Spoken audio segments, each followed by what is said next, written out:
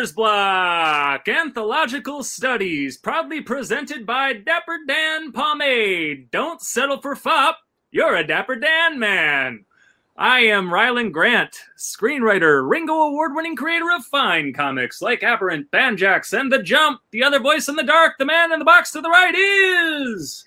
David Avalone, film guy, comic book writer, and very much a Dapper Dan man. I would expect no less. If you missed any of our previous conversations, episodes featuring comic luminaries like David F. Walker, Matt Fraction, Stan Sakai, Kevin Eastman, Cecil Castellucci, Alex DeCampi, and many, many more, our entire catalog can be celebrated via YouTube, iTunes, Spotify, and other purveyors of worthwhile ear cracks. So double on back and check it all out. But as always, we have a great show for you today. Avalone, why don't you go ahead and bring the guests on? Ladies and gentlemen, and all at home, Melody Cooper and Fabrice Sapolsky. Hi, everybody. Howdy. Good morning, folks. Melody, why don't you tell the fine kids listening at home a little bit about yourself? Where do I start? Well, I'm originally from New York. I started out as a playwright, and I have been living in LA for about 2 years. And about 2 years ago, I did the HBO Writing Fellowship. Mm-hmm. I've always written genre work. Even when I was writing plays, they were, I didn't know this till later, they were always haunted by ghosts. And I realized that and I said, okay, all right. But I write sci-fi and horror. And I wrote a sci-fi pilot for the HBO Fellowship. And before I finished that, I was staffed on the TV show 2 Sentence Horror Stories. And so I wrote 2 episodes for that as a staff writer. And then I was tapped to join Law & Order SVU as a story editor. And my first episode of that just aired this past week. Congratulations. Thank you. Thank you. It was, I got to fly to New York to be on set to produce the episode, which was amazing to go back home and get to do that. That is amazing. Yeah. Before I let Fabrice tell his story, I have a Law and Order SVU story that just cracks me up every time I think about it. I knew Mariska Hargitay when she was working at Book Soup on Sunset Boulevard. Get out. And the last time I saw her in person in my life, we were friendly for probably 5-6 months. Last time I saw her in my life, we both had convertibles. We were driving down Sunset Boulevard. She pulled up next to me at the light at Fairfax and said, "I'm going to New York. I just got cast on a Law and Order spinoff." I said, "That's great. Have a great time. See you soon." That's the last time I saw her. But it was I was very happy for her. Oh, that's great. That's great. She's so fun on set too. I mean, it's good. I'm glad to hear that she was a relentlessly charming person in person back in the day. Like that's mostly what I remember about her. She was very, very charming and very, very fun to be around. Yeah, she was the same. Go ahead. No, go ahead. I was gonna go off on a tangent. Little known fact: I once played a dead body on a CSI episode. Nice. Dead bodies are like, we have a waiting list on SVU for people who are celebrities who want to play dead bodies. No lie. Yeah. I was like, what? And when my father moved to LA, one of our cousins was first AD on Diagnosis Murder.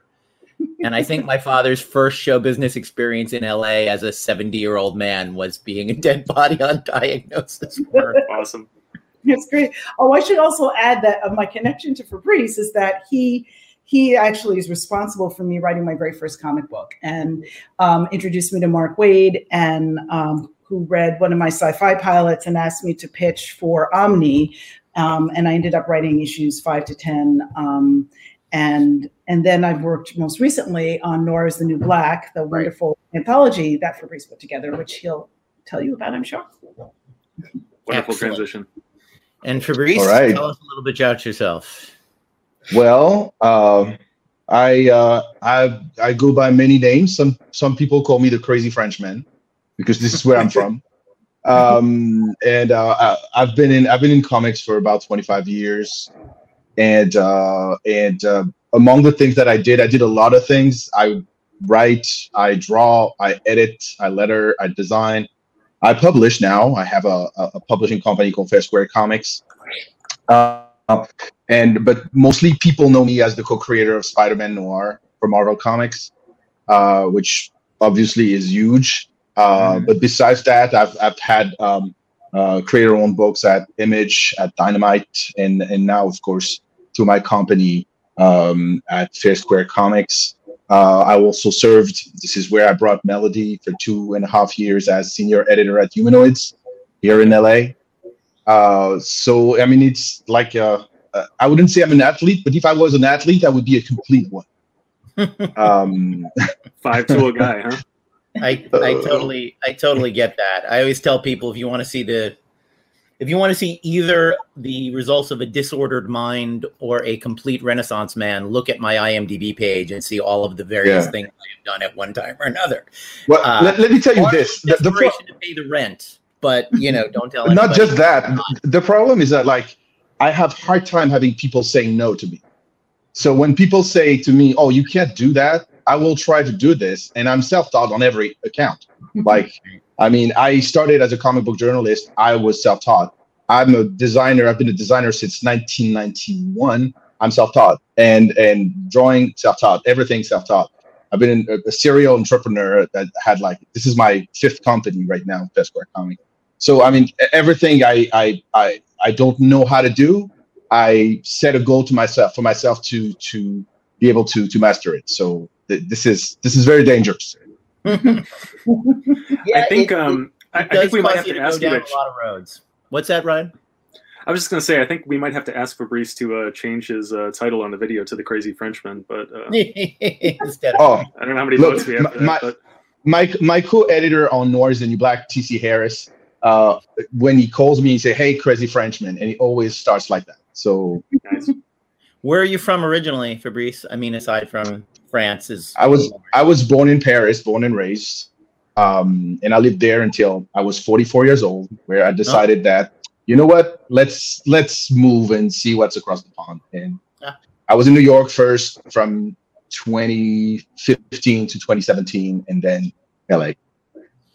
Nice. I was in France 2-3 years ago making a World War I documentary, because why not?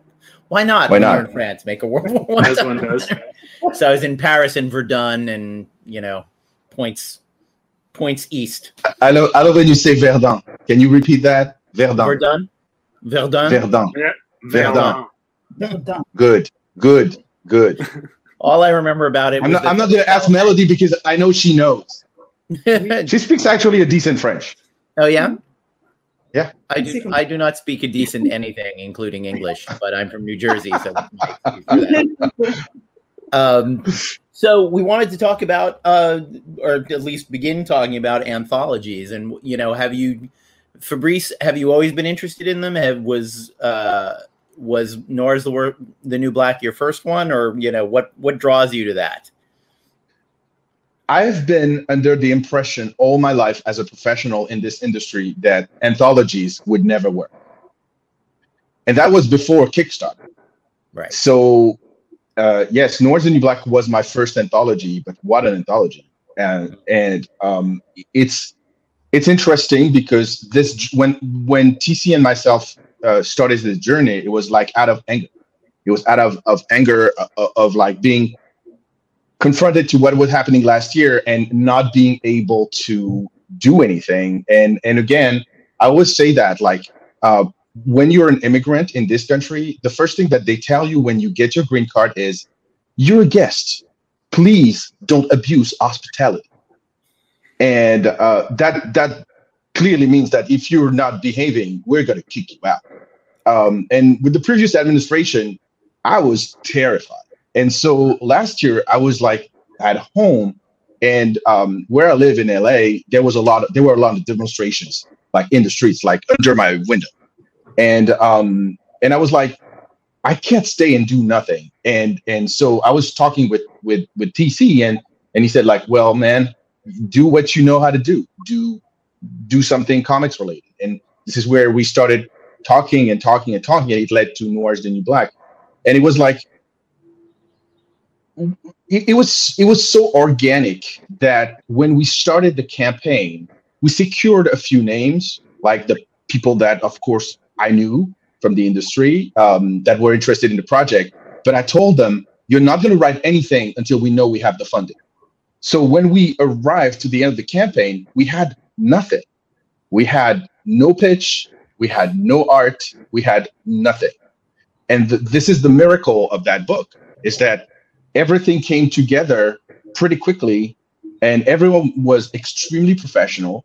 And when you're dealing with a cast of 40 different creators, you have a lot of drama, you have a lot of ego, you have a lot of like everything. You get into the lives of everybody. But I must say, everyone delivered. Everyone was amazing. And the fact that we were able to put together this anthology in less than 6 months is a testament to that. Right. And Melody, this was your first comic script, or no? The Omni stuff was, yeah. Omni was, yeah, but it was my first anthology. And for me, it's interesting, the parallels between my first TV job and Noir is the New Black, because my first staff writing job was on an anthology series, because Two Sentence Horror Stories is an anthology, right? And they're short form. So it's like, your scripts are about 20 minutes, 25 minutes. So you have to get a lot into the 4 acts that we actually break it into 4 acts. And so that really paralleled nicely with the idea of writing comic books in general, and then the idea of anthology. I love anthologies. And when it comes to film, like Southland, the film, that anthology, I love the framing story and then the different segments. I think that's great. And I think it's a great way to, it's also a great way to give a lot of different artists a chance to breathe and the chance for the world to see their work. So I'm a great fan of it. I love it for that reason as well. But and then it actually allows the artist, for me, my story, Igbo Landing, is an idea that I had rattling around for a while, and it's the sci-fi noir. And I get a chance to kind of air out this idea that I know I want to develop further now. Right. So it's great all the way around, I think. Yeah, I did my first comics anthology this year as well, or last year, called Nightmare Theater. And it's exactly the same thing. I didn't really, when they asked me if I wanted to do it, I was like, well, this is an opportunity for me to do anything. Mm-hmm. Like, look at all of the things that you've dreamed about doing your whole life. Pick that one, And I did a project that has been in my mind since I was, no kidding, like 12 years old. And it was not the perfect fit for their format, because it was a horror anthology, and I can't say that my story was that horrifying, but it had a witch in it. I figured that's enough. That's close enough to qualify you for a horror anthology. But I was going to say that the thing that I love about anthologies, film and comic books, the most painful thing about making art to me is that when you're casting a movie, no matter how big the movie is, no matter how many parts there aren't parts for every talented person you know. There can't be. You can only have one cinematographer, maybe 2 if you come up with a good reason to have 2. And what I love about anthologies in film and in comics is we can have 20 writers, we can have 20 pencilers, we can have it's a way of getting everyone involved, getting a diversity of style and of thought, and that's that always results in some pretty interesting stuff.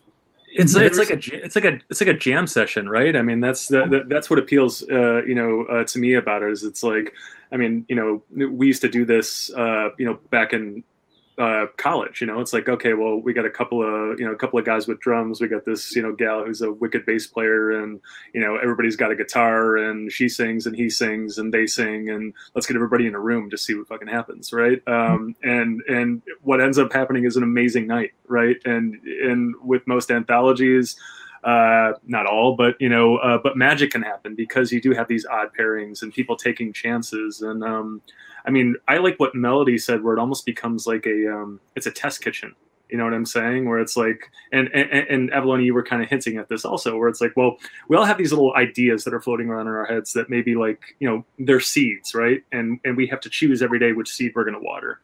And the more we water it, the more it kind of turns into this beautiful plant, right? But there's only so much water to go around. There's only so much time, right?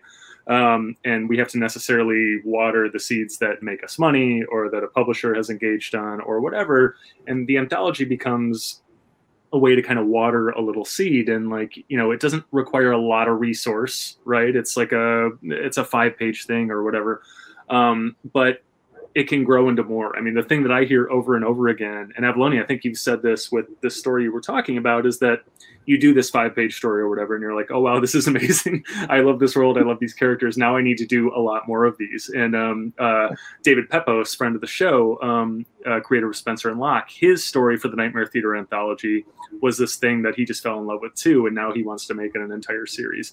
And I've seen it a lot in film where, you know, the script that broke me was the script Drive, not the Drive that everybody knows now. This was Drive before Drive. But it was on the first blacklist.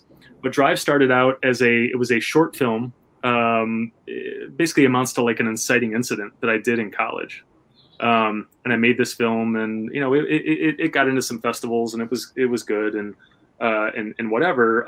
But it made me fall in love with characters. It made me fall in love with the world. It made me fall in love with, again, an inciting incident. And then it was the process afterwards of asking a question. Okay, well, what happens after this? You know, this thing blows up, and then what happens afterwards? Where do these characters go? How do they conflict? Who else do they run into? And then that grew into a feature-length screenplay that made it on the blacklist and sold and ultimately gave me a film career, right? And so this is what can happen with this sort of thing. And I've sort of followed that model in my film career over and over again. When you know, we've talked a number of times on this show about how, I don't know, it was 8 years ago or so, maybe even before then. Now that Hollywood kind of pivoted to IP a lot, right? Original stories kind of stopped selling, and everything had to be based on a book or a comic book or a video game or whatever.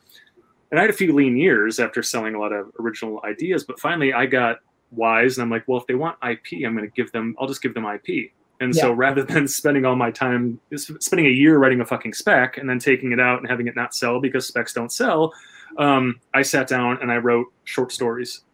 And the short stories worked a lot like these anthology stories, where they're kind of like mini little episodes of this larger world, right?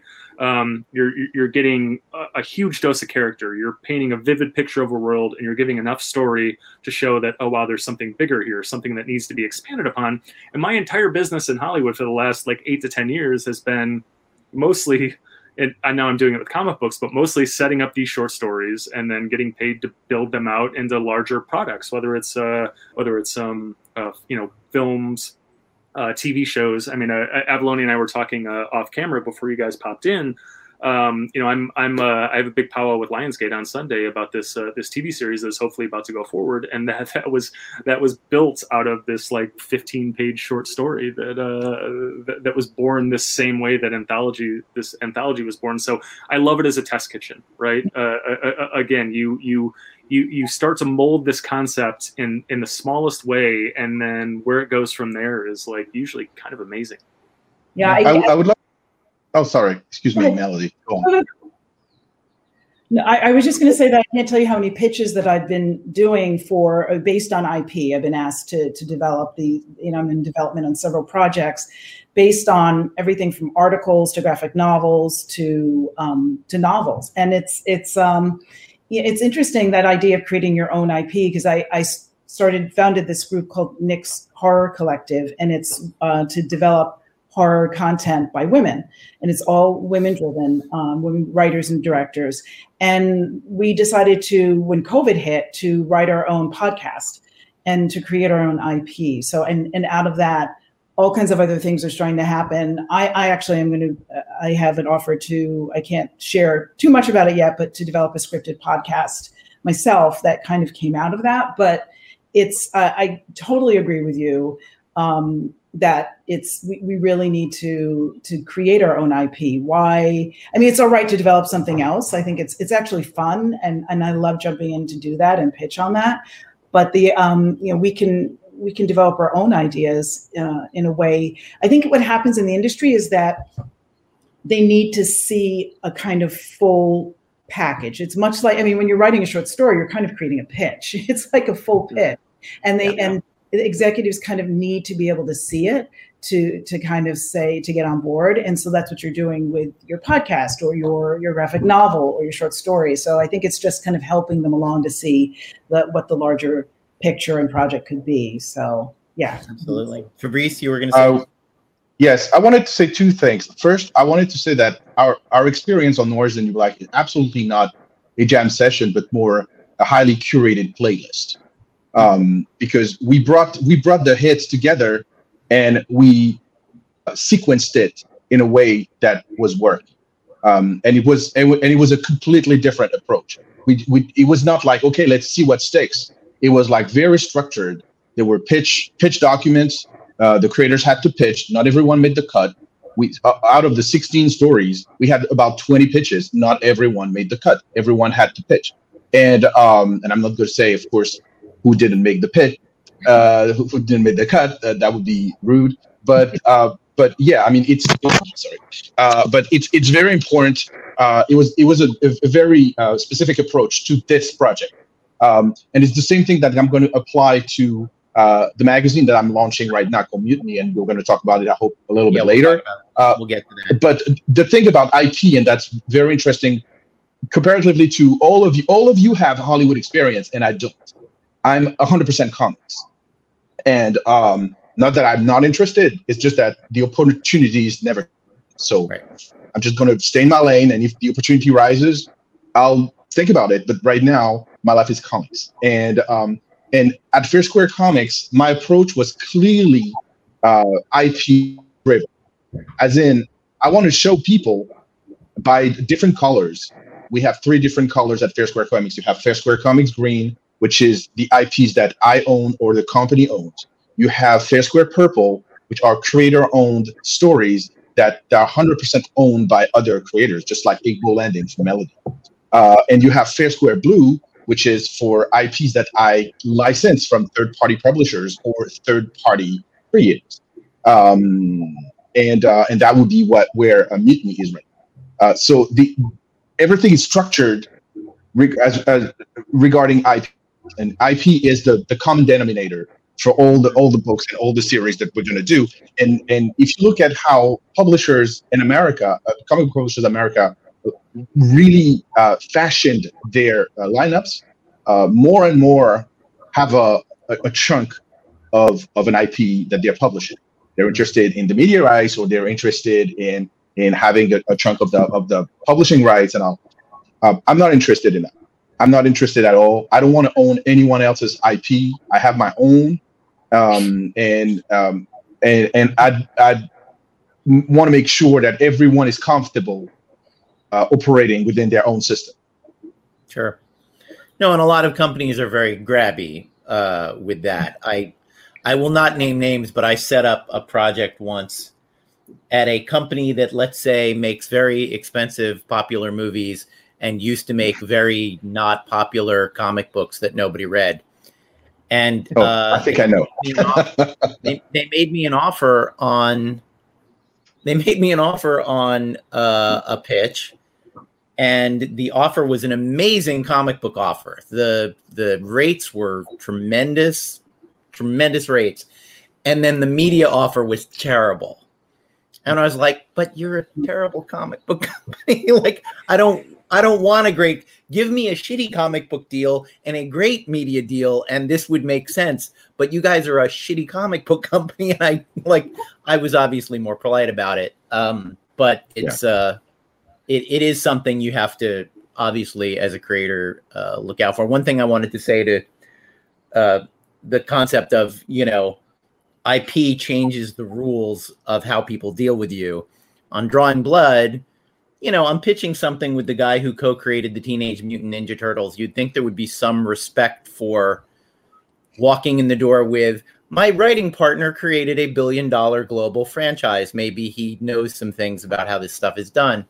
And nobody listened, and everybody wanted to change things and blah, blah, blah, blah, blah. And we didn't do the thing of coming up with a comic book just to sell. Weird comic book guys. We're like, well, screw it. No one wants to make the TV show. We'll make a comic book. We made a great comic book that we loved. When it came time to pitch again, this didn't quite work out. But the difference between the notes we got on the pitch and a very large animation company, when we had a packaging guy who sticked the screenwriter on us, and he's a good guy, talented guy, but at the end of the day, they listened to his pitch and said, can we just film the first issue of the comic book as it is? Is that okay? Because that's just easy. Like it's right here. It's right here. We see it. Looks good. You have your proof of concept. Can we screen grab the panels and use them in the pitch deck? I was like, yeah, we can. Sure, we can do that. So after all of that running around in circles, because we had the comic book, they went, well, this is pretty good, actually. Can we just do this the way it is? And the power of that. And I would say that to a degree, that's always been true in Hollywood. Hollywood has, I'm in comic books 6 years after being in film since 1986. And one thing I always noticed is right now I'm doing development for a very nice company. They asked me for notes on all their projects. It's very nice. And I got the job because I'm a comic book writer. And the first project they asked me to do with them was Red Sonja. They wanted to get an authentic nerds read on their Red Sonja thing. And but now they send me everything. But the point being, 30 years making independent films, nobody asked my advice on any filmmaking things. 5 years making comic books for Dynamite. We're not talking DC and Marvel here. I wasn't writing Superman. I've been there. I know. But that was enough for people to go, oh, well, Kyle, you're successful in comic books. We're interested in your ideas. And I'm just like, you know, I knew all this stuff 5 years ago before I had written a comic book. Just, you know, I had a friend who was a playwright in college, and one of the actresses who was in one of his plays was meeting with an agent, and he pretended to recognize the title of one of the plays she had been in. Because being in plays is very impressive, you see. Like it was, you know, it was like, oh yeah, Bill Zide's the zoo. That's great. It's like that was performed 3 times at Bard College in 1986. You have not seen it. You do not know it. You have not seen it. But anyway, all of that to say, I did also want to Fabrice. We've talked a little bit previously about your concept for Mutiny, and that sounded very interesting. And I will let us hear more about that. Tell us what the concept is. Mutiny came out of anger again. Like I have a lot of ideas that come out of anger. Because when you're stuck at home and you have the desire to go to move to the next step. And you realize that you don't have the marketing power. You will never have the marketing power of the big companies, even of the medium companies. You will never have. And I looked at what I had and what I could do to develop Fair Square Comics as a label. And I looked on one of my hard drive, and I had all the issues of the magazine that I did back in France, which lasted 120 issues. It's not nothing. It lasted for 19 years. It was a bi-monthly. It was first a monthly and then a bi-monthly, and it lasted for 19 years. And I was like, It was the magazine's name was Comic Box, and it was only on American comics, which was a poor choice from the start, because if you know the European market and the French market a little bit, you will understand that the American comics on the French market are about 10 to 15% of the whole thing. So, but I was, this is the comics that I love. I love American comics. I mean, this is my preference. Sue me. And so I had all this trove of material, interviews, original art, in-depth articles, and I have the rights to all that. And I'm like, maybe we can do something. And I started putting together ideas, and instead of like doing another comic box, I designed it as a place where all the publishers would be welcome, all the creators would be welcome, but we would push our agenda, which is the agenda of the company. And that's what I call Comics for the Rest of Us, which is highlighting and promoting and publishing comics from immigrants, minorities, and underrepresented categories of creators. And So it was very important to me to find the right tool to express that, and Mutiny became that tool. So in Mutiny, you will have 40% of editorial that will be a mix of some of the features that we had in Comic Box and mostly new features with current creators in America. And you will have the 60 other percent will be short stories from independent creators, most of them being immigrants, minorities, underrepresented categories of creators. And the idea is to have, okay, the Switzerland of comics and people coming together. And if you don't know us, you come for your Spider-Man, your Spawn, your Batman, your Wonder Woman, but you stay for the creators that you discover in the magazine. That's great. So issue zero is currently being funded on Kickstarter, but we're already planning issue 1, and the future it's going to be bi-monthly starting in the fall in every comic store in America. Yeah, I wanted to point out that when this episode goes live, there will be, I think, 48 hours left. 48 or 72 hours, yes. Something like that. So you have to be quick. And link we'll include a link to it in the show notes and everything. Thank you. People, Thank so you. They can. But I insist, it's a concept that is an open concept where everyone is welcome. Yes, it will be curated by me. That's the idea. That's what worked on Noir's the New Black. And that's what works in every publication that have been into. But everyone has a chance. It's just creators are welcome to pitch stuff, and I will come up with the mix. I will be the DJ, and I will do the playlist. But all the creators will keep their rights. They will be compensated. It's a licensing deal and not a traditional publishing deal. And hopefully we'll be as successful together as possible so that everyone can blossom. 2 questions come to mind applying to both this and Noir's the New Black. Is Noir's the New Black available somewhere outside of the Kickstarter world? Have you published it elsewhere? Are you going to publish it elsewhere? Yes, it will be. So the original run of Noir's the New Black is almost sold out. We still have a few copies, but not many. But due to the fact that we signed a deal on April 1st with Diamond Comics, they will distribute the book nationwide. It will be a different edition. We had to make it a different edition, but we will reprint and put it in every store. It will be on Amazon. It will be everywhere. Great. And is that the plan with Mutiny after the Kickstarter? So there will be, it will be every other month. You will have a Fair Square comic graphic novel and an issue of Mutiny. So it starts in September with Noir's New Black. October, you have Mutiny #1. November, you will have the reprint of One Hit Wonder, which was my first creator run from back in the day. And then we will have another issue of Mutiny, and then and so on and so on. So yeah, there will be a new graphic novel that will be from various creators, not just me and my friends, that are coming up. We have a loaded 27 projects until mid 2023. Great. You won't be busy. No, at all. Absolutely. Rage is a great place for art to come from, by the way. I'm especially in 2020, especially in the last 4 years. My one comic that came out in 2020 was a satire of the Trump response to COVID called Elvira the Omega Ma'am, which Elvira. And it was a thing where you go, is this a thing that's funny to anyone? Is this but yeah, in it there is a zombie outbreak because people a combination of COVID and taking cleaning products orally on the advice of a certain public figure turns you into a zombie.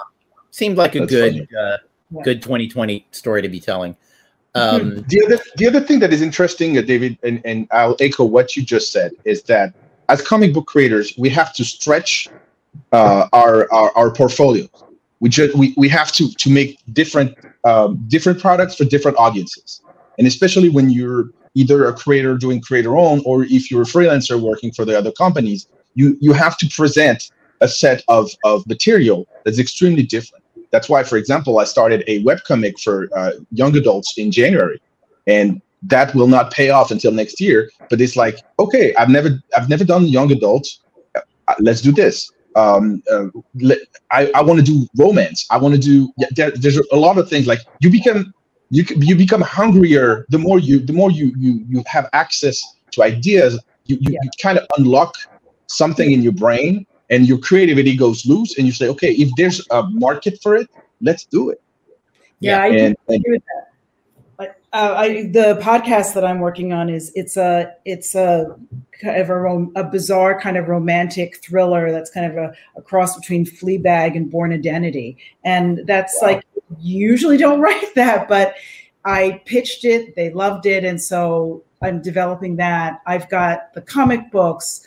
I just wrote a short play for a festival that's about water rights and climate change. And my 2-sentence horror story was about medical inequality. And it's in the same thing. I don't always operate, I wouldn't say from anger, but I guess from, I don't know, a kind of fire, whether it's a passion for what's joyous and what I love, but often from a place of also anger, from a place of I need to put it someplace, and creativity is to do it creatively for me works. And also when I'm honest, when I'm depressed, the saving grace for me has always been writing, and that we can express and get through those hurdles in our lives through and celebrate things through writing is, I think, a great thing. And to diversify, to be able to do that, it's a really great time because we're able to do that. I shot a short film on my iPhone.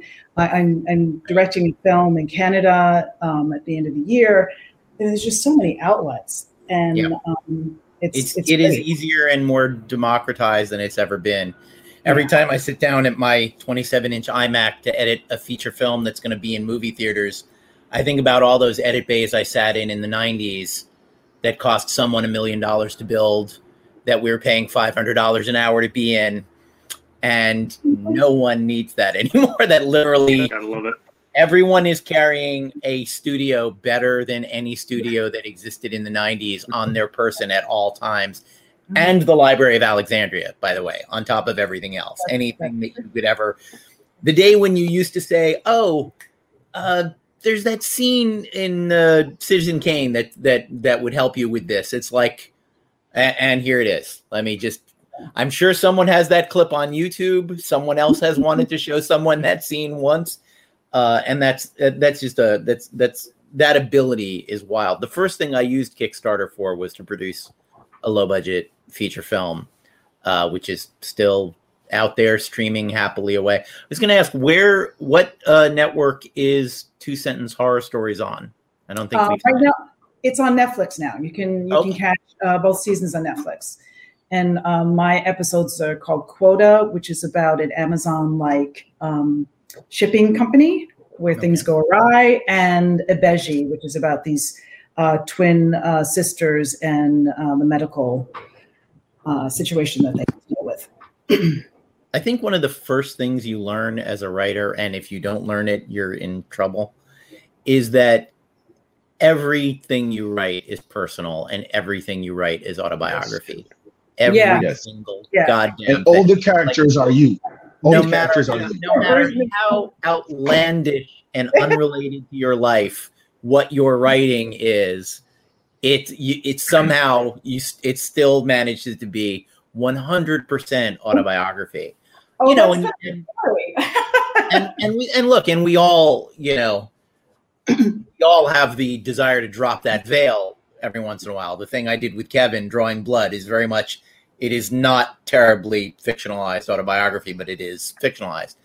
But there's no way around it. And if you're not doing that, I guarantee you are not doing good work. Yeah. Well, you're not doing good work, and you're not doing good work, and it's not healthy, right? I mean, it's writing becomes. I think we've all kind of said it without saying it. Like, writing is our therapy. Writing is how we may also be in therapy, but writing is how we really work things out. It's how we wrestle with our demons. We get them in a room and we beat the shit out of them, right? I mean, the rage thing is so interesting because we all have it, and this is how we all deal with it, right? And if history has taught us anything, if I can go a little bit Zen, Melody, you said it right off the bat, is that I mean, I think rage is that fire, right? And it is this fire that can easily burn out of control, right? And so we're going to have it. There's no making it go away. And here is the situation. It can either so something happens in the world, right? We like it's happened 5 times every day for the last year, right? We've seen it. You pick your brand, whatever, but somebody comes up or something comes up and pours a giant fucking tub of gasoline on your fire, right?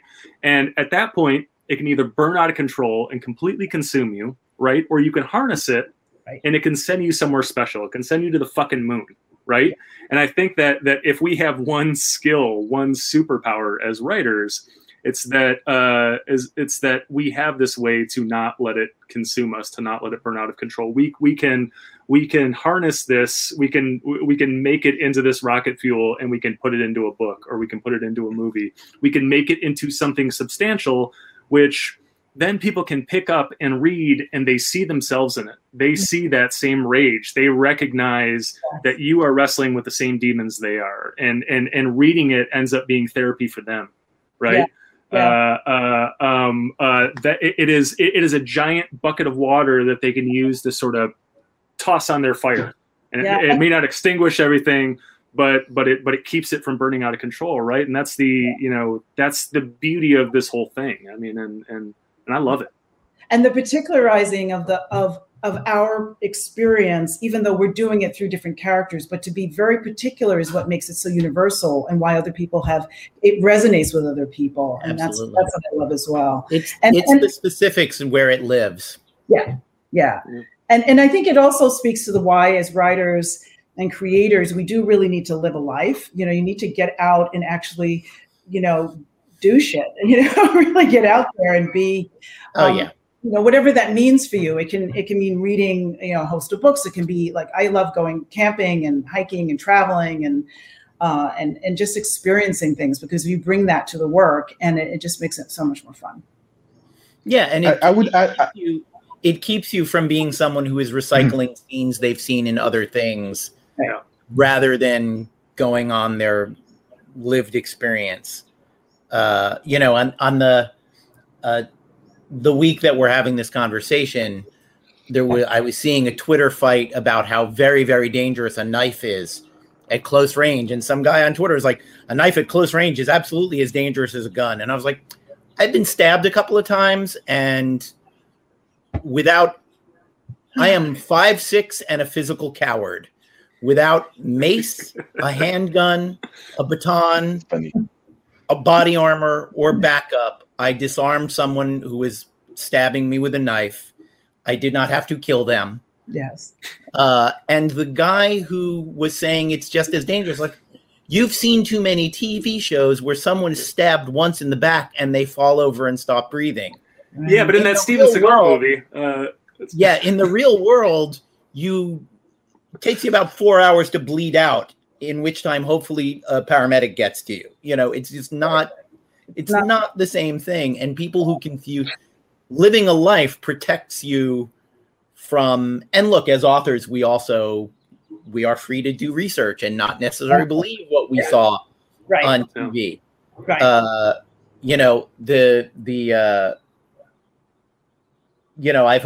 There's actually a line on, after I was stabbed by someone who had a psychotic obsession with me, I was watching an episode of Law and Order, and someone has been stabbed multiple times, and one of the cops says, well, they're lucky she didn't have a gun. And Lenny Briscoe says, nah, in these sexual obsession cases, they want to stab you. They want to get the knife in. And I was like, a cop literally said that to me about my stabbing.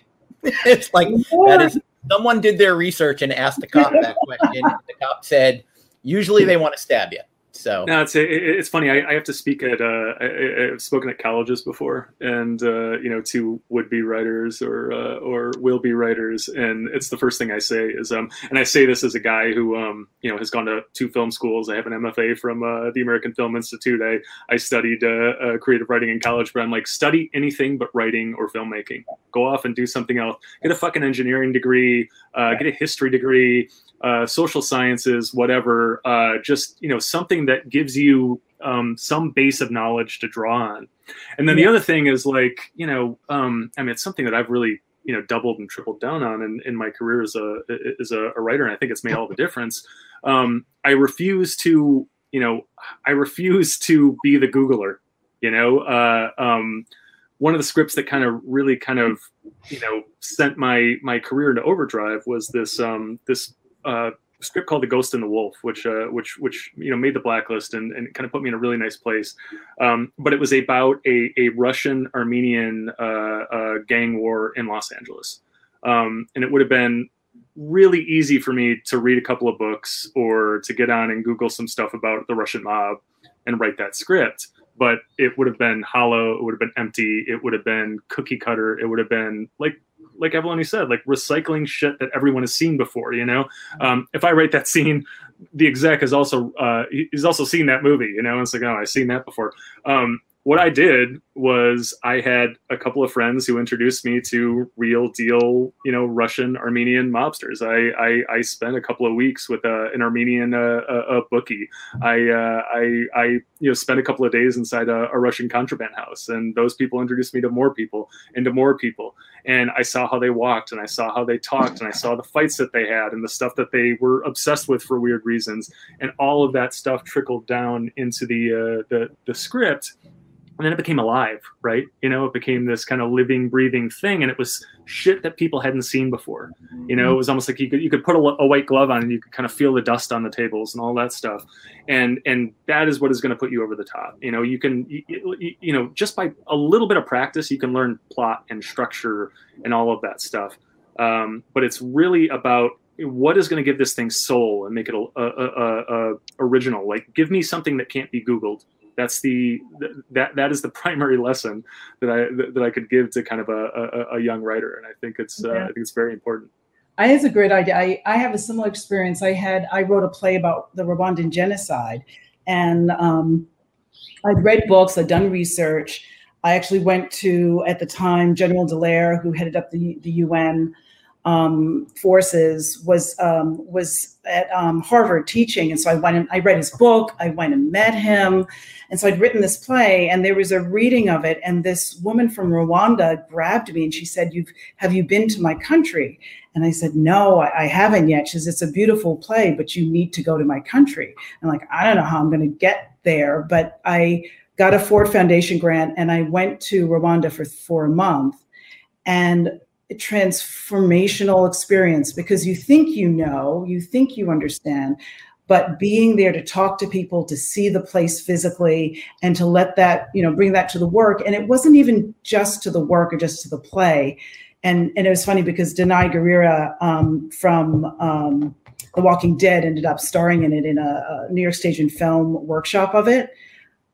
And the thing about the play, the thing about the experience, and that was wonderful that happened, but really for my life, it's what it brought to me as a person that was most transformational. And it has actually led to I'm now developing a feature for Netflix. And that experience was key to my getting to that place. So it's gonna trickle not just to this specific work, but to your whole life. You bring it into the writer's room. Absolutely. When you're pitching stories. I can't emphasize enough.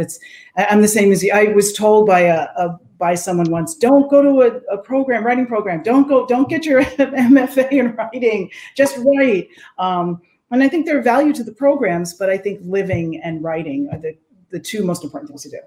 Yeah.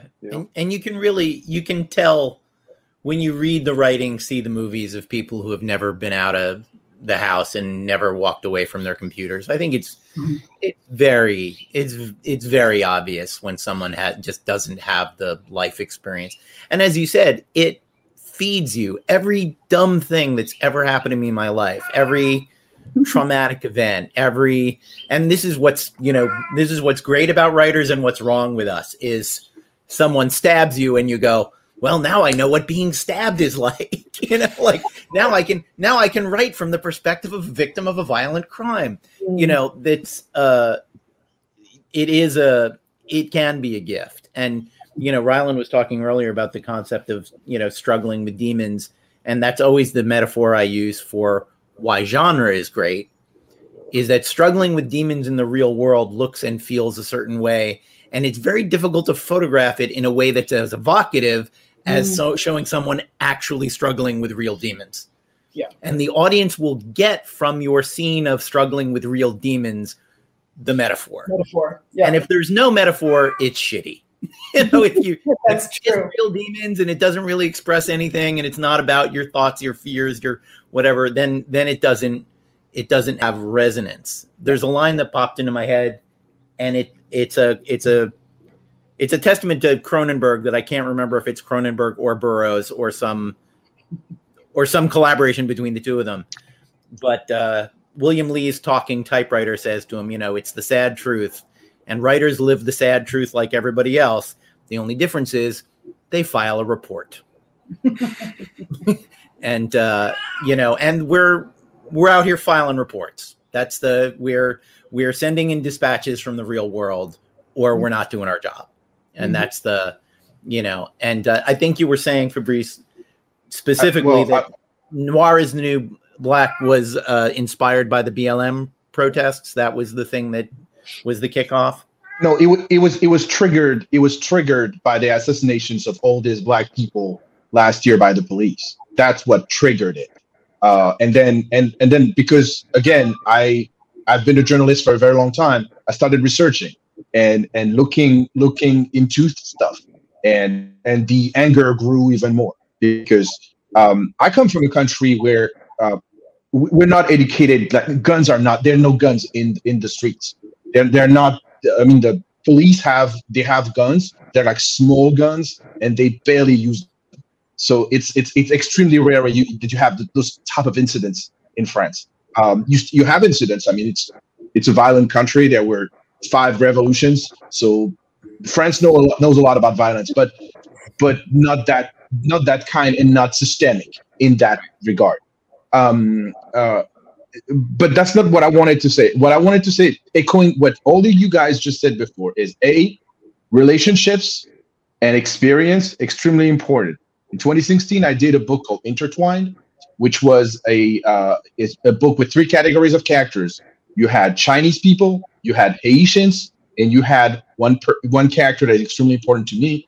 That is a Jewish Asian woman, and for these 3, I had to make an extensive research. I went to China, and I had the privilege of having a huge Asian community in New York who lived in my area, and every time I had a question, I could come to them, and when I made them read the first version of the book, first episodes of the book, and the first thing that they said was, "Thank you.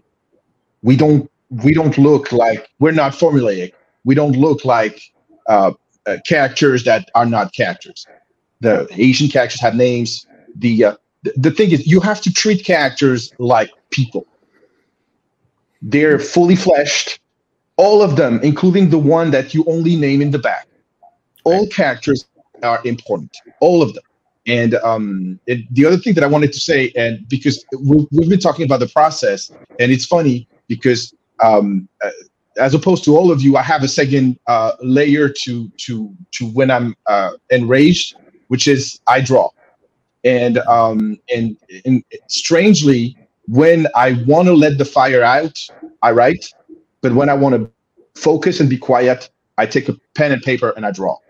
And this cools me down a lot because it helps me focus. And sometimes when we all have, I mean, this podcast is called The Writer's Block, so let's talk about it for a second. When I have a writer's block trying to write something, I just stop what I'm doing. I take a pen and paper and I draw. And I draw the characters that I can't come up with like lines for, that I can't come up with the right scenes for. And usually focus comes back because I'm in my zone again and I can do it. Not everyone can do that, I understand. But even if you're doing stick figures, in your head, you know they're real. There's something that's interesting because I just did the Sundance Episodic Lab, and one of the exercises we did for writer, and we did this at HBO as well, is that you there's a different part of your brain that's activated when you put pen to paper as opposed to being on your laptops. So just take a notebook and place your pen and write without lifting your pen, and just like stream of consciousness write. Right. You have writer's block, and it's amazing. It opens up, it doesn't solve all the problems, but it just activates something very different in the brain creatively. Back to basics. Yeah. Yes, we did that. That was Bard. I went to Bard. They have this thing, which I think, honestly, it's driven by a certain amount of disrespect that our college president has for the American high school. When freshmen come into Bard, there's 3 weeks in August before everybody else shows up. And it's literally just a writing workshop. And it's literally just, high school probably didn't teach you how to be good at this. Mm-hmm. So let's start. And a lot of it is free writing. A lot of it is learning how to just let it all out. And for myself, process-wise, I'm older than word processing programs. I'm older than electric typewriters, I think. And maybe a couple of years. And to this day, my process is I have a notebook for everything that I work on. Yeah. And even if all that goes in the notebook is one sentence before I sit at a computer and start writing it, I usually outline in a notebook. Yes. Back in the day, when I didn't own a computer, but I had a friend with one, I got into the process of, I would write a spec script completely on legal pads. Wow. And then the second draft was typing it. Because ultimately, while you're retyping your lame first draft dialogue, you're going to change it and it's going to be better. Like, so polishing it, yeah. The handwriting part to me is always sort of the built-in first draft. Yes. Yeah. If I write something down and then I'm forced to type it, inevitably I will rethink while I'm typing. And so right there, I've got step one. Yeah. As far as putting pen, no, go ahead, Rylan. I was just gonna say it's a similar thing. I have to go out and walk.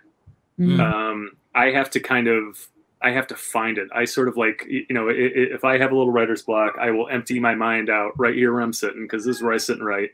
And I will just go out and I will walk until I find it, and I will just fill my head up with stuff.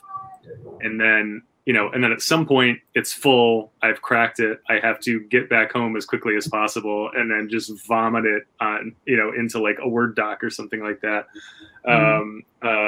So it's my, that's my version of that, I guess, which is a sort of different. But I know that it's out there somewhere. I just need to.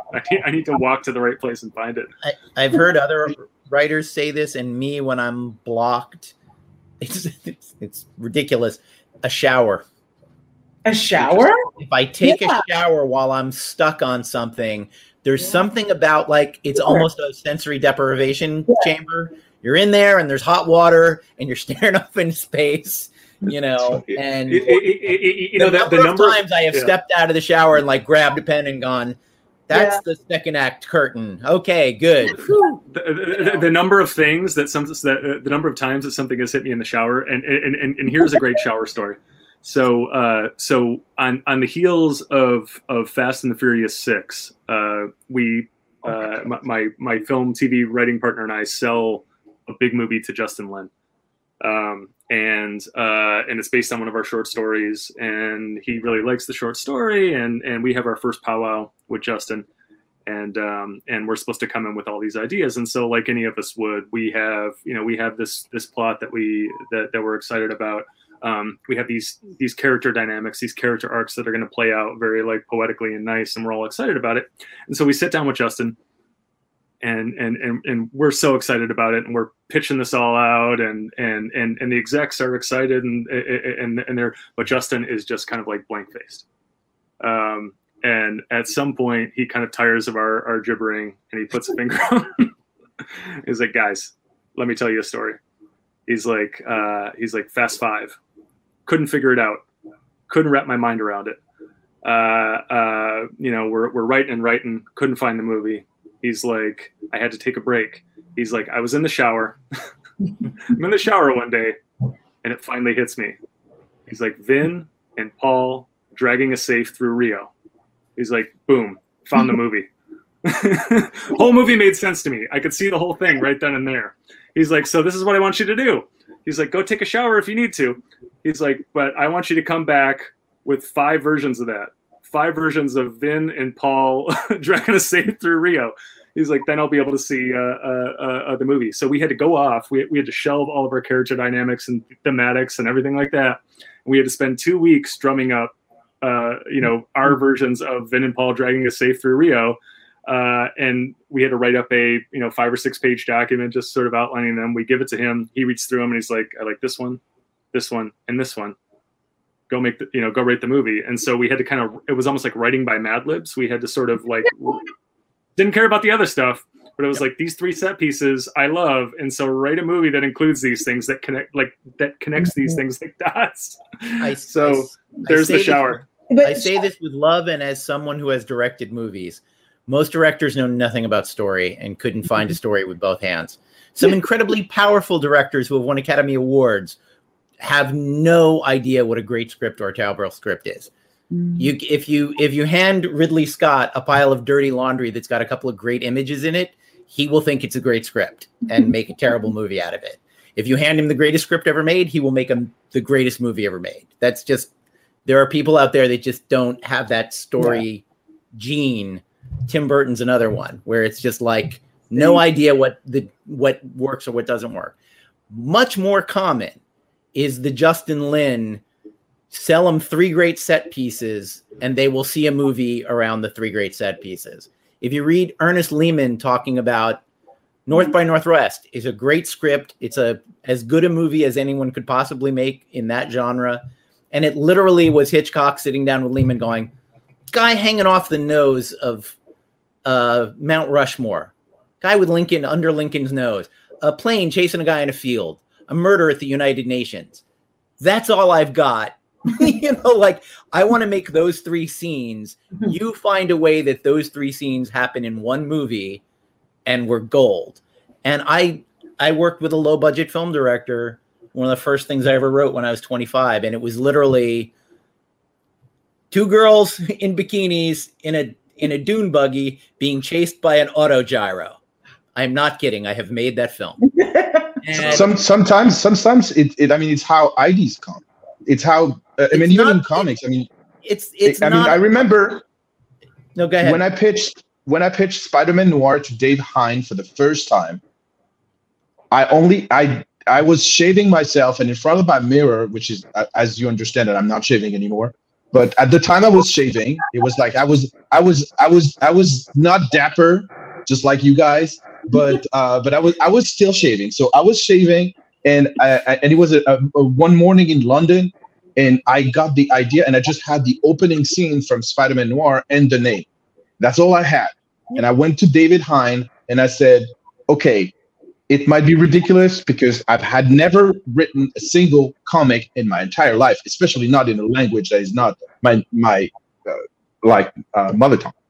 And I have that. I have J. Jonah Jameson is dead. We don't know who killed him. Spider-Man is all in black and is sitting on his desk, and the cops are coming. And he looked at me like, it's never going to work. And then he changed his mind. And then we started retro-fitting every element into this. And he brought his own flavor, and he brought pulp elements into this. But sometimes, even in comics, you just have one scene, and you have to make it work. Mm-hmm. Yeah. That's why collaborative work is wonderful for that, because you have another brain to pitch it to, and you will instantly kill the bad ideas. You hope and pray. Yeah. Yeah, and I think it's also, there's a difference between what inspires us. I think a lot of us have had those. You wake up from a dream, and you're like, oh my God, this will make a great script, and if it will or not is up for debate. But we have those. I mean, some of the best work that I've done has come out of, and that of others that I've read have come out of just one image. Oh, absolutely. And that's what's fun. But we build story from that. It's the inspiration for story. But I'm always fascinated by writer directors and how and I'm always drawn to those films the most, because you are getting that combination of vision and story, and it just, I love it. It's there is something to be said, though, even in the greatest writer-directors, there's something I call genius syndrome, which is when you no longer have anyone willing to tell you that something doesn't work. Yes. Yeah. And I've seen great directors who, if they had one no bullshit person around them willing to say, this shot has gone on so long and is so self-indulgent, and the audience has wrung every ounce of art out of it, and you can move on to another shot. And they don't have someone to tell that to them. My argument against the auteur theory is always this: The Phantom Menace has one screenwriter, and Fellini's 8.5 has 4. So even the greatest artist working at the height of his powers in pure control of everything he was doing wanted to sit in a room with 3 other guys and go, what if Guido gets on a train at the end? No, not a train. Yeah. It's good to have a room with a couple of people in it who you can go, I see it starting out in a traffic jam. Okay, tell me more about the traffic jam. It helps. And I'm someone who works alone a lot. But because of the pandemic, the last comic I did, we just ended up with a huge amount of time to work on it. And the artist Dave Acosta kept having really good ideas. Up until the last minute, we had the thing completely done and not colored or lettered. And he had an idea that I was able to add in the lettering and in the coloring. Like the villain, the whole thing is entirely done. He's like, what if the villain's a fraud? And I was like, because they've all been transformed by this drug interaction. So they're literal zombies and their skin turns orange. And yeah, I know it wasn't subtle. And we had a thing at the end where the cure for zombieism is splashed in the guy's face. And Dave came up with this idea, and I was like, okay, so if what's running down his face is orange paint, and Elvira is saying, oh my God, you're a fraud, instead of take that loser, or whatever the line was, we can get that idea in. Like I still have a way of getting your great idea into this script at the very last minute. And, the world is full of writers who would have said, fuck you, you're the artist, shut up and sit down. But I was like, no. The people who don't realize that their collaborators do nothing but make them look smart and that they're going to get all the credit anyway, I feel sorry for them.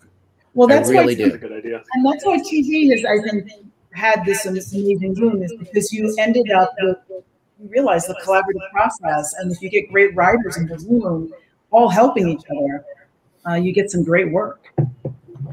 Especially if they're a diverse group of writers and not the 7 same white guys from the Ivy League.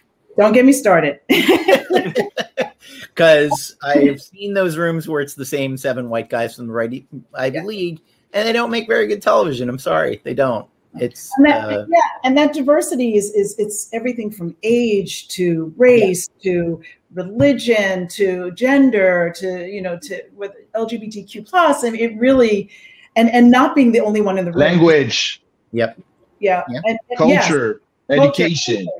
And when you're the international, if you're the only one in the room, if you're the only Frenchman in the room, or you're the only Black person in the room, or you're the only gay person in the room, and it doesn't give you enough agency, enough of a voice usually. And so, for 2 Sentence Horror Stories, the room was a Black woman, 2 Latinas, a gay woman, a white woman, an Asian man, and another. We had a showrunner who left, but a showrunner who was a Black man. So it was the most diverse. It was my first room, and it was that diverse. And the ideas that we came up with from the variety of experiences and cultures, and it was fantastic. And I was spoiled with that room. But I saw in that there's so much that we're leaving on the table when we don't diversify. Oh, absolutely. And there's an element. I never want to downplay the giant pervasive racism in all of it. But there's also an element of talent that gets involved, and that is that a lot of the non-diversity you've seen in movies and television for the past 100 years is sheer fucking laziness. Because you introduce a new character. I don't know. Dr. Smith is a middle-aged white guy. Like me. I'm a middle-aged white guy. Let's make Dr. Smith a middle-aged white guy. There's also fear. David, there's also fear. There's also fear that the audience wouldn't accept it, that there will be consequences. Like, I remember that. I like to remind everybody, and I'll get back to comics, that the founders of our industry were 99% Jewish, and that they had to hide everything that they were because they were afraid of being rejected. They had to be something that they were not, and it played against them in every possible way. That's why we can't forget that lesson. Well, and I'm willing to. I will go further and say that the difference between Superman and Clark Kent is Superman's a Jewish guy walking around the world pretending to be a white guy named Clark Kent. Because the Stan Lee and Jack Kirby and Siegel and Schuster were all smuggling their Jewishness into Ben Grimm changed their names eventually. My father wrote private detective novels about a hero named Ed Noon, who was, I believe, Irish. My father's name was Michelangelo Avallone.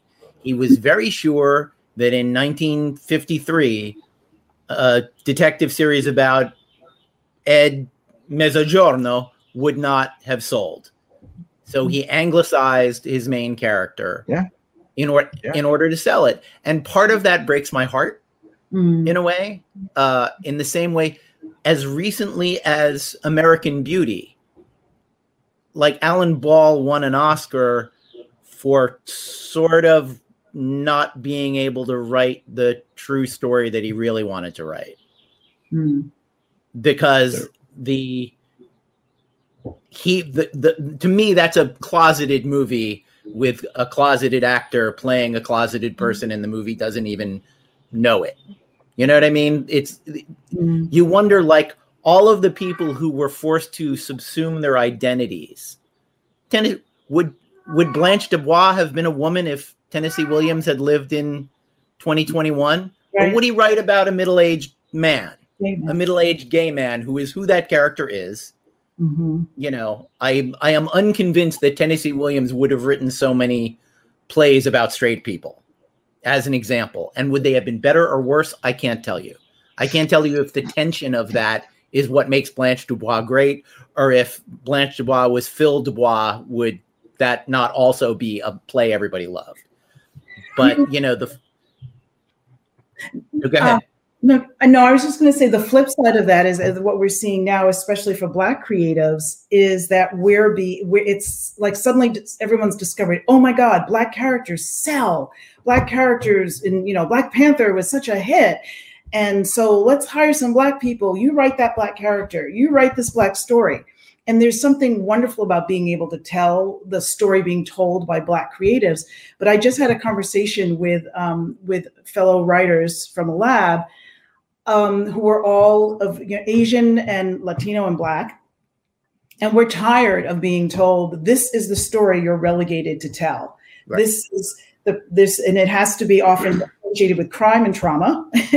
And you can't just be people in the room who happen to be Black or Latino or Asian or gay and, whatever, BIPOC or just marginalized people who can just tell a story from your experience. So I can be in the room maybe for the show Ozarks.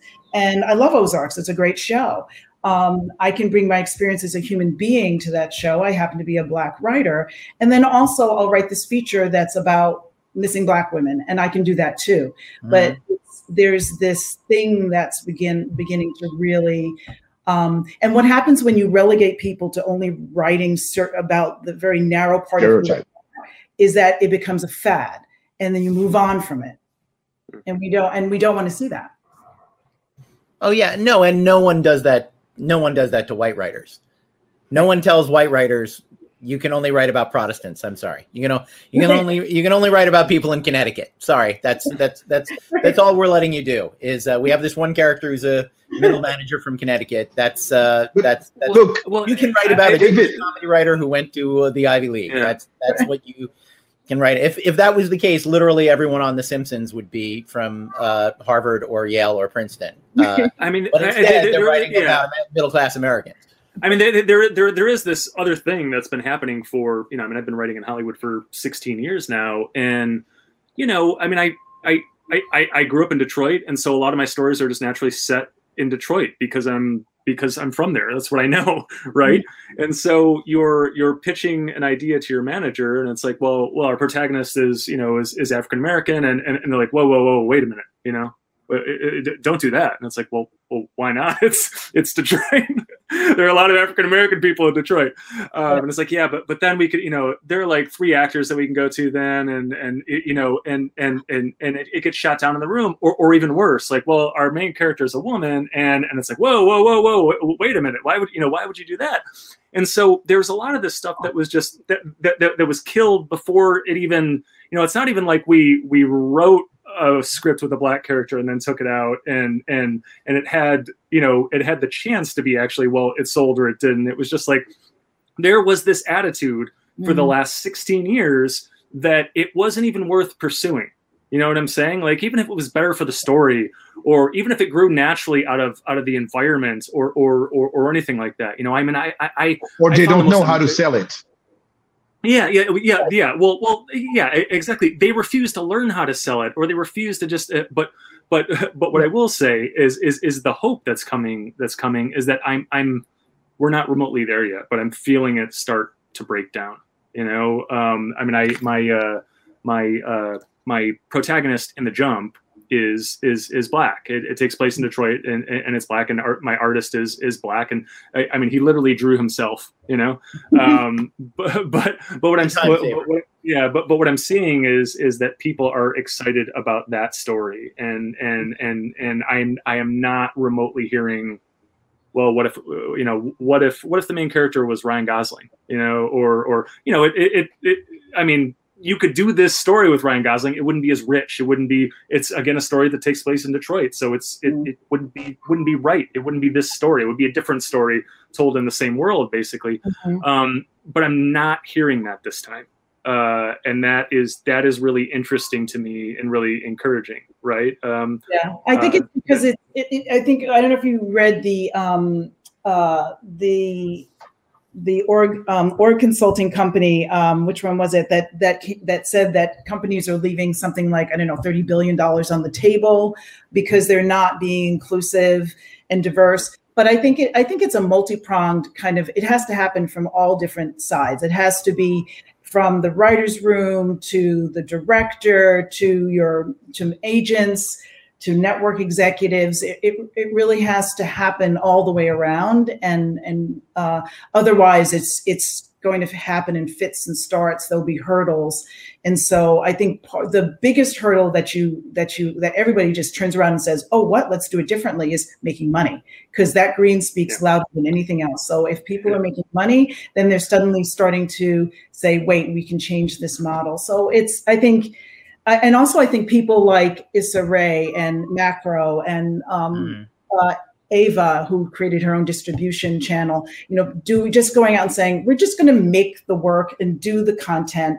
and let the world come to us. I think that's also been transformational. And I think that's a lesson for all creatives, that you just do the damn work and let them follow us.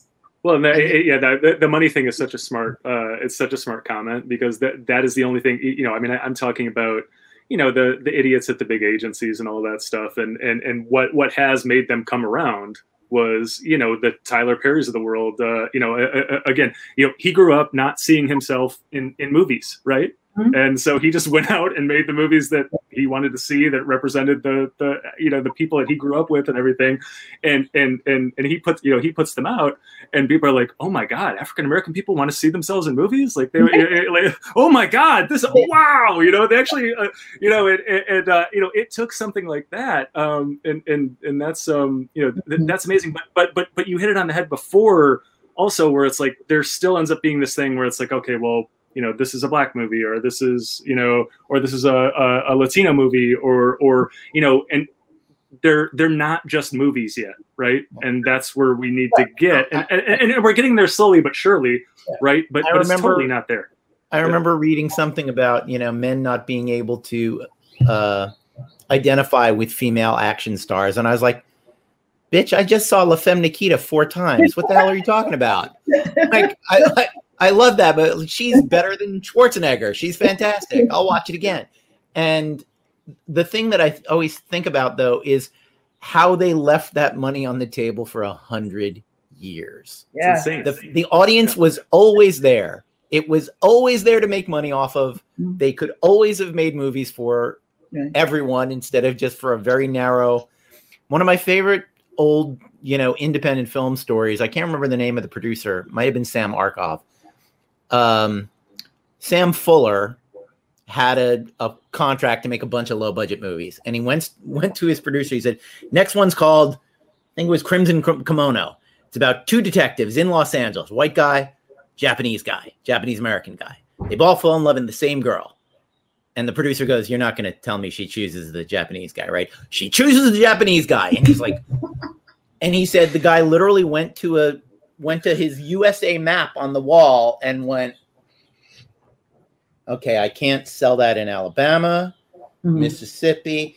He's like, if you can make it for $500,000, I can make my money back. I can make my money back in LA, New York, Chicago, Seattle, Portland. No one will book this in, South Carolina, but I'll make it back in Brooklyn. It'll be fine. And he was like, okay, I'll make it for $500,000. And that producer isn't being racist. He's just going, the racists I deal with will not book this movie. Right. But he still was able to go, here's the formula by which we can make your movie where a white girl chooses a Japanese guy in the last reel and everyone's cool with it.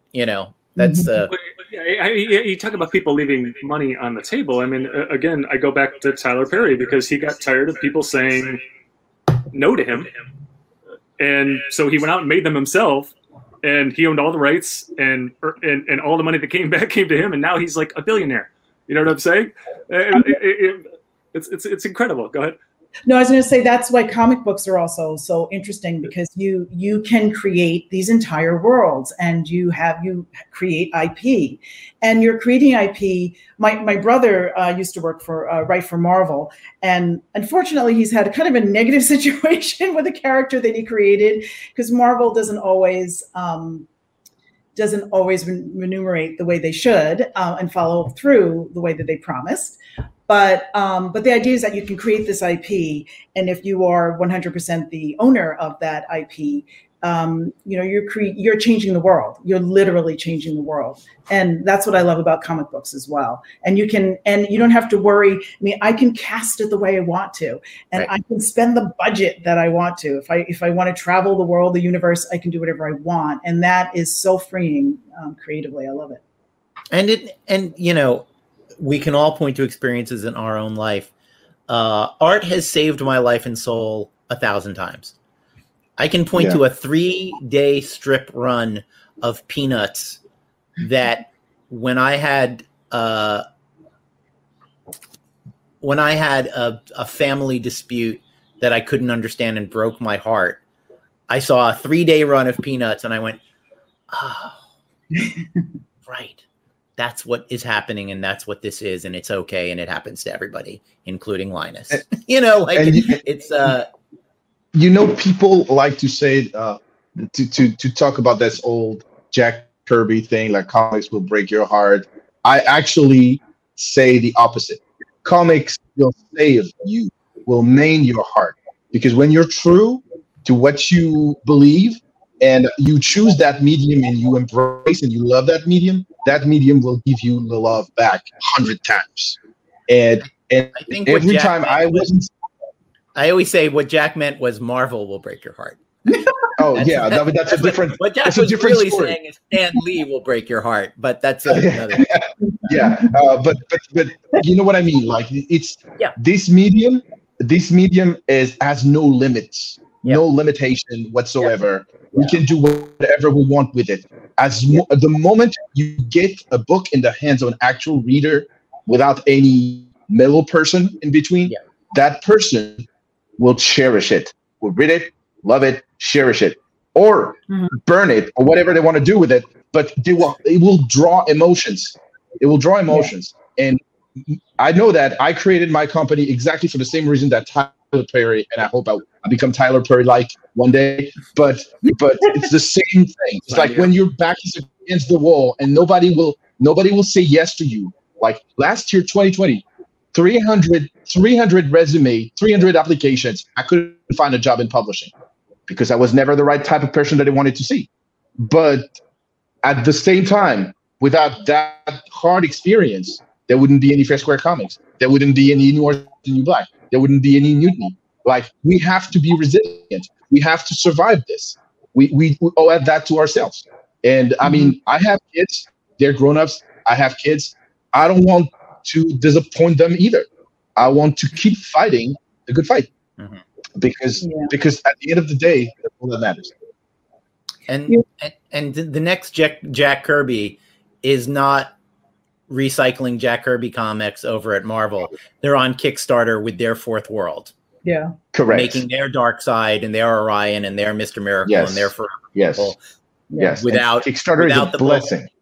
Without all of that other bullshit. Those were acts of creation, not of recycling. When Jack did it, and when Stan did it, I will. You got to give him just because he was who he was. You can't deny his incredible influence.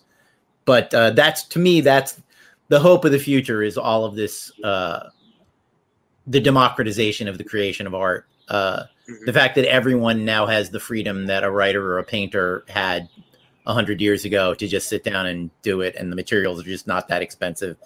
And it really is just a question of your time and your energy, which is not to say it's easy or a challenge. I have had day jobs that I came home from and could not write a word for a year. Those are the realities of it. But it's so much better now than it was 20 years ago, 30 years ago, even 5 years ago in some ways, especially, I can't speak to it personally, but on the diversity front, it seemed. I was in a writer's room 2 years ago and I was the only white male, and I was perfectly thrilled. I was like, can it always be like this? Because these people are much nicer than when I've been in rooms where it was only white men. Be nice. We've reached about the hour and a half mark, and I know Melody has to run fairly soon. So let's wrap up with, where can we find you, and what are you up to, and where can the kids look you up, Melody? Well, you can catch the episodes of Two Sentence Horror Stories on Netflix. My episode of SVU is up on Peacock and Hulu, and it's the 22nd season, episode 11. Our Words Will Not Be Heard. You can Omni is now volume 2 of my comic book is on sale now. Simon & Schuster. And you can get it from your local comic book store. You can get it online from different places. Noir's New Black is still on sale. We have some copies left from Fair Square. I am I'm writing a feature that I can't share anything about yet, but it's for Netflix, and I'm very excited about that. And I think and then the podcast I'll be developing that and figuring out when that goes up soon. So those are. And if people follow you on Twitter, will you talk about these things so that they can find them when they? Good. Definitely. So Melody M. Cooper on Twitter, and on Instagram it's Melody Cooper Film. Excellent. And Fabrice?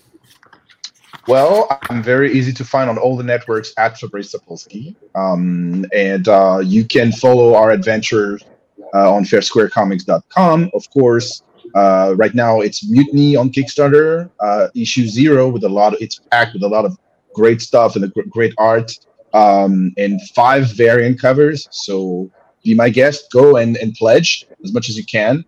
And Noir's the New Black, as Melody was mentioning, is still available on our web store, fairsquarecomics.com/store. And as for me, I still have Lady Bird, which is a YA webcomic that is every 2 weeks a new chapter on Anchor Comics, and every issue completed on Global Comics.